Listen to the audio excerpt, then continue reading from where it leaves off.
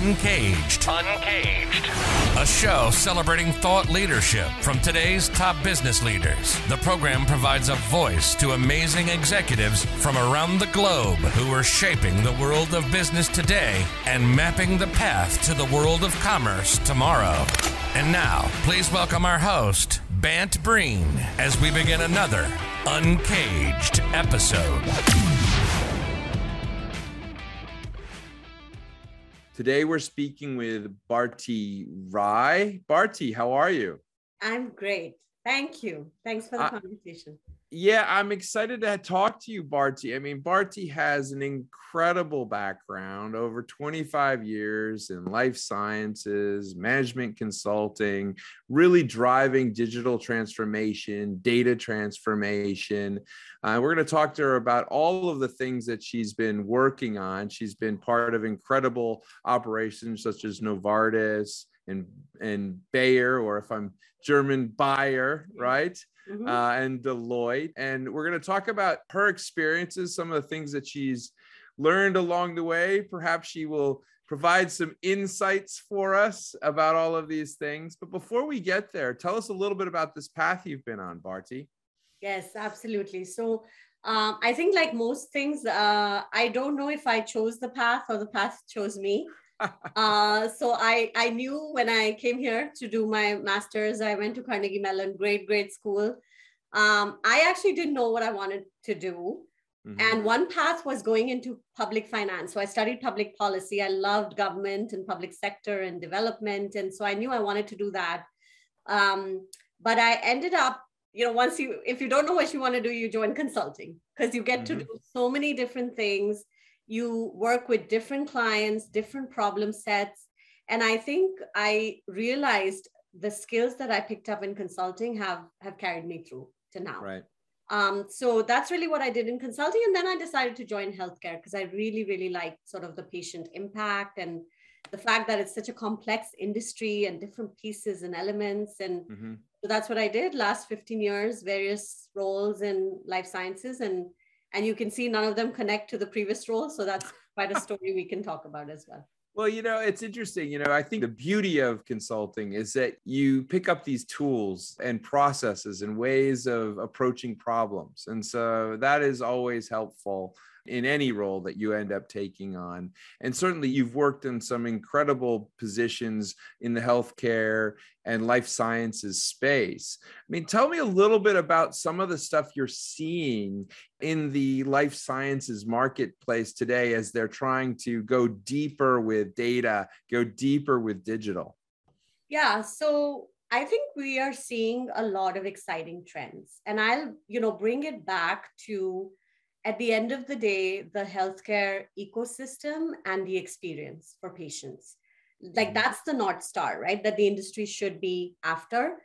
I think COVID has accelerated many of these trends. So what I'm seeing is 2 or 3 major shifts.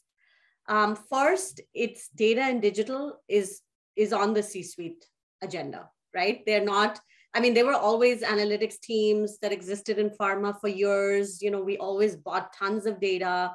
This has been going on for 20 years. So data, analytics, digital is not new. What's new is it's on the C-suite agenda. So that brings a lot of attention. It brings budget, right? And accountability, scope, authority to do things. But it also brings challenges because the entire company or industry is still operating a certain way, right? The go-to-market model, how you sell, how you think of campaigns and marketing. It's all very sort of traditional and hasn't evolved all that much as technology has evolved. So really technology has outpaced. There's also the whole compliance piece there, right? Yeah. That's a big challenge. I can tell you that I was one of the early pioneers of social media data. And I had several pharma clients. And I remember one client basically receiving a report that we gave, and she said, I'm going to act like I never received this report. Because, there were all these rules, like certain data you don't want to necessarily, know about, right? Yeah. But I think that, you can use that as an opportunity. I know that compliance is brought up very often in pharma. Mm. But I do think, I mean, my view is always like, whatever the problem, there's a solution, right? So I think if there are areas or boundaries that you can sort of still live within, but continue to innovate, that's where you get progress. Otherwise, there will always be an excuse. Yes, I mean, you can't do anything about the compliance, because I agree with the fact that patient data should be highly confidential, right? It should not be. So I agree with the reasons why the compliance has been put in place. Now, the question is, how can you run a business and continue to innovate on data and digital as a result? And this is why I love the industry, because it's a challenging problem set. Yeah. And I think it really feels like we're at this moment where we're seeing a whole bunch of stuff collide all at once, which are opening up tons and tons of new things. What are you seeing out there in terms of the healthcare space, the medtech space, that excites you? So a couple of things. So first, I think that, as I mentioned, data digital, finally, they are on the C-suite agenda. Mm-hmm. Second, I think there's a lot of scope for partnerships across the ecosystem. And a lot of digital health companies, as you know, are coming and going, and, funding boom, and some are saying it's going to be a bust soon. Yeah. But it's still very, very innovative. And there are tons of people out there trying to disrupt our model, which severely needs to be disrupted. Right. So I think the scope for pharma, biotech, other life science companies to partner across the ecosystem, where they can either provide more information easily to patients, where they can help them stay on medication, help them with services around the medication, and truly look at what we say is experience, right? Because the one thing I think pharma has done and now trying to change is our approach with customers and patients is very transactional. It's campaign, it's medical, it's sales talking to them, it's account management talking to them. They even call into our call center, and none of this talks to each other to form an experience for a customer. So that's the other trend that I'm seeing slowly, though, is we're using all these buzzwords around CX and all of that, but really you have to change internal processes, organizational silos, mindset, funding, incentives, for us to truly take it. What's the barrier? I mean, you're outlining something that really appeals to me, this idea of like this holistic perspective, right? So you're saying we have these silos, that they exist, we know they exist. Is it literally just the bureaucratic issues here, or are there real reasons why they have to be kept as silos? Yeah, I think there's a little bit of a mix of both, right? So if you just look at commercial, medical, and patient services, there's a reason why there are different departments. And you mentioned compliance.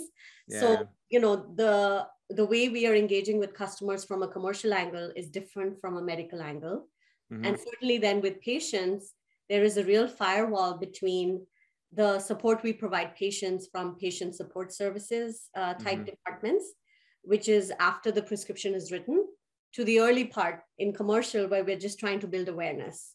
So there is a legitimate reason why these groups are separate, but that doesn't mean you cannot be customer centric, right? So I think the other barrier is, I would say, mindset, because, people are used to running these as separate groups. And so what is CX, right? Is it another department that cuts across? Is it really just the role of marketing then to cut across all of these and look at it from a customer's angle? So I think it's inertia, it's mindset, and it's some tough calls, right? To change. Yeah. And I think you mentioned a couple things, though, that are promising, which is that this is now on the C-suite's agenda. I often thought about this kind of pandemic moment and in relation to the C-suite agenda in an interesting fashion, which was anybody who's ever sat in a boardroom meeting, there's always the one person on the board that says no to everything. And I felt that over the last couple of years with the pandemic, because things were so stressed across the board, that one no person finally was silenced. Everyone finally was like, okay, we're going to do something this time. And that's exciting. I'd be curious, Bharti, you have a front row seat at the top of these businesses. What did you see during the last couple of years, the challenges and maybe some of the good stuff that's starting to bubble out of it? Yeah. So I think, with the good news that it's on the sort of the top agenda, right? Mm-hmm. Also brings some challenges as well as opportunities. I think from a challenges perspective, because it's top agenda, Mm-hmm. one thing that happens is everybody wants to get into data and digital now, right? Mm-hmm. So you have multiple teams, and the bigger the company, the bigger the silos, right? You have global, you have local, you have multiple departments all trying to talk to the same vendors, the same digital ecosystem. So the tendency to have a lot of redundant capabilities that don't talk to each other and then you can't scale, that's sort of one issue. Right.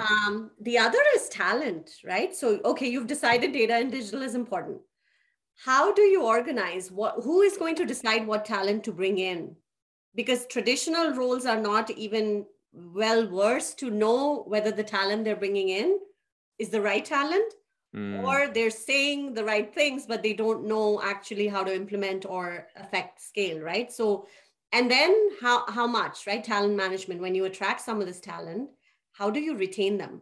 So I think the opportunity has been, we've done a great job in attracting actually our hiring and trying to get the right talent. The opportunity is, how do you create the conditions where this talent is nimble, agile, they are used to quick decision making, they're used to state-of-the-art technology on which they can work, and those things are not there, right? It will take time.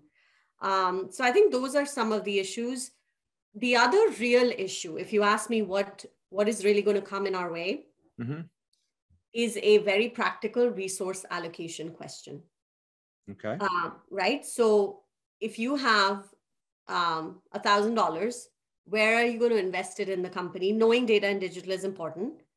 How will you make those decisions? And depending on how mature the organization is, right? If the foundation is not there, implementing the right tech takes time and is costly, right?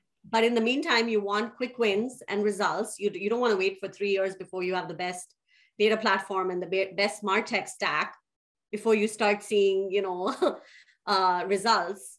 And then the other very real thing related to resource allocation is, how do you kind of balance short-term performance with pivoting where the company needs to go long-term? Because you have such an interesting challenge. It seems like we always get caught between this short-term pressure that the C-suite feels from the street and the longer term cycles that some of this stuff works on. And so, when you look at the data that's actually getting utilized, and people talk about, data-driven insights, data-driven business. What is the data that's driving the business? Are people doing it? Oh, yeah, absolutely. So pharma, life sciences, I think we've come such a long way in truly using data to drive decision making. And my experience in the last few years, it's been an amazing, personally fulfilling journey. Because you see these things, right? What is the data? It's really, we have an abundance of data available to life sciences. And we're so lucky in the US that we can actually know at the patient level exactly what the journey has been without knowing who the patient is, right? Obviously, that's HIPAA compliant. But you can piece together how complex the journey is, how long it takes patients sometimes to even get the proper diagnosis. And they've been bouncing from doctor to test, to hospital, back to specialist. So you can see how complicated the journey is. So we have no dearth of data. The question is, what is the right set of teams, both on the data digital side, as well as pure sales, marketing, market access? Both need to be data savvy, right? You need to know what the right questions to ask are. It's a team sport. It's not a data digital analytics sport, right? Just to upskill yourself and suddenly the company will be based on data-driven insights. No, it's a big company-wide problem to solve. Yeah, I mean, I was listening because I was thinking that that is the biggest factor, which is to say, if every decision-making process starts to factor in this data cycle, this data that's available, and it being utilized in a specific way before certain decisions can be taken, then obviously it starts to become the lifeblood of the organization, and perhaps it can touch all the departments, no? And we have to model the way, right? Because it really does start from the top.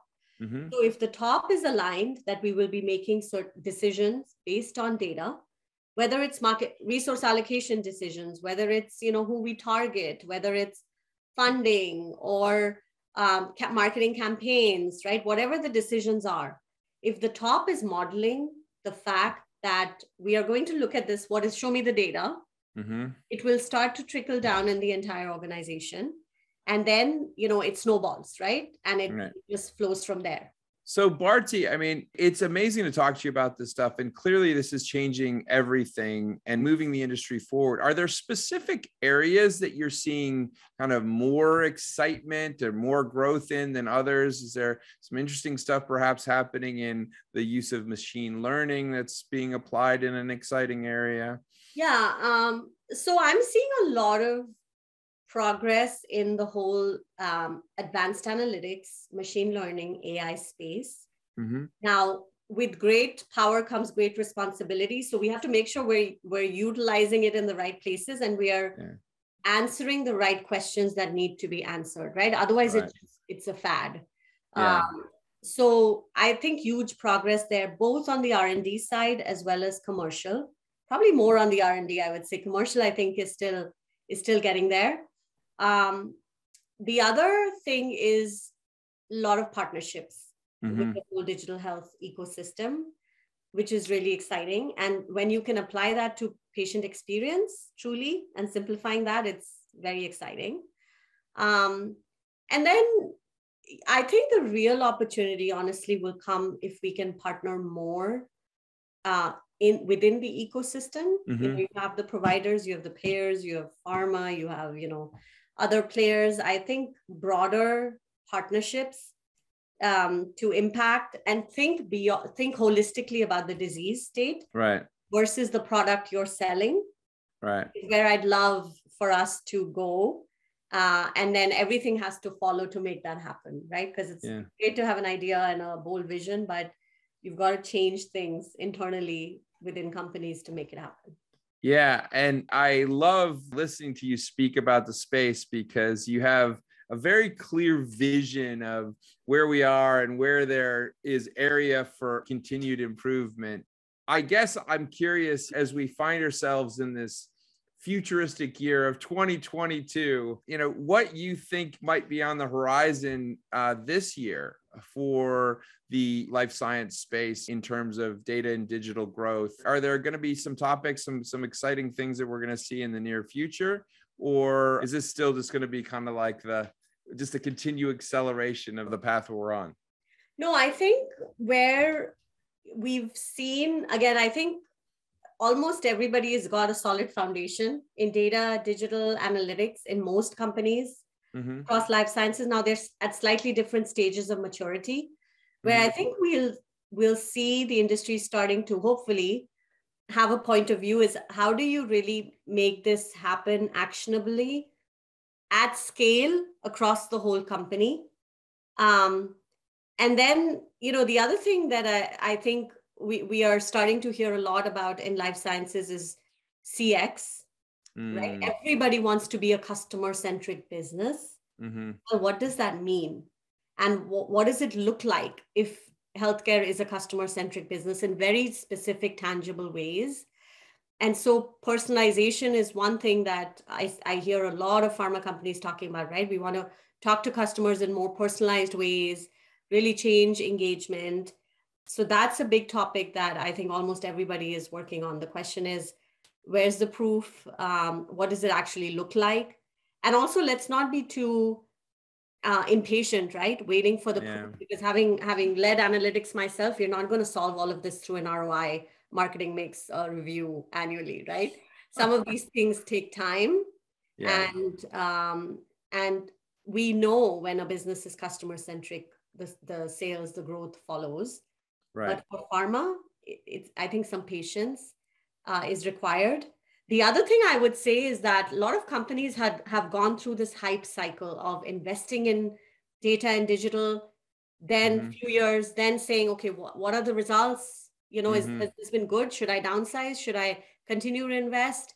So kind of questioning the investment. And what I'd say to that is it's an absolutely correct question, Right. because there is a tendency for companies to overinvest and you just go all in, all big.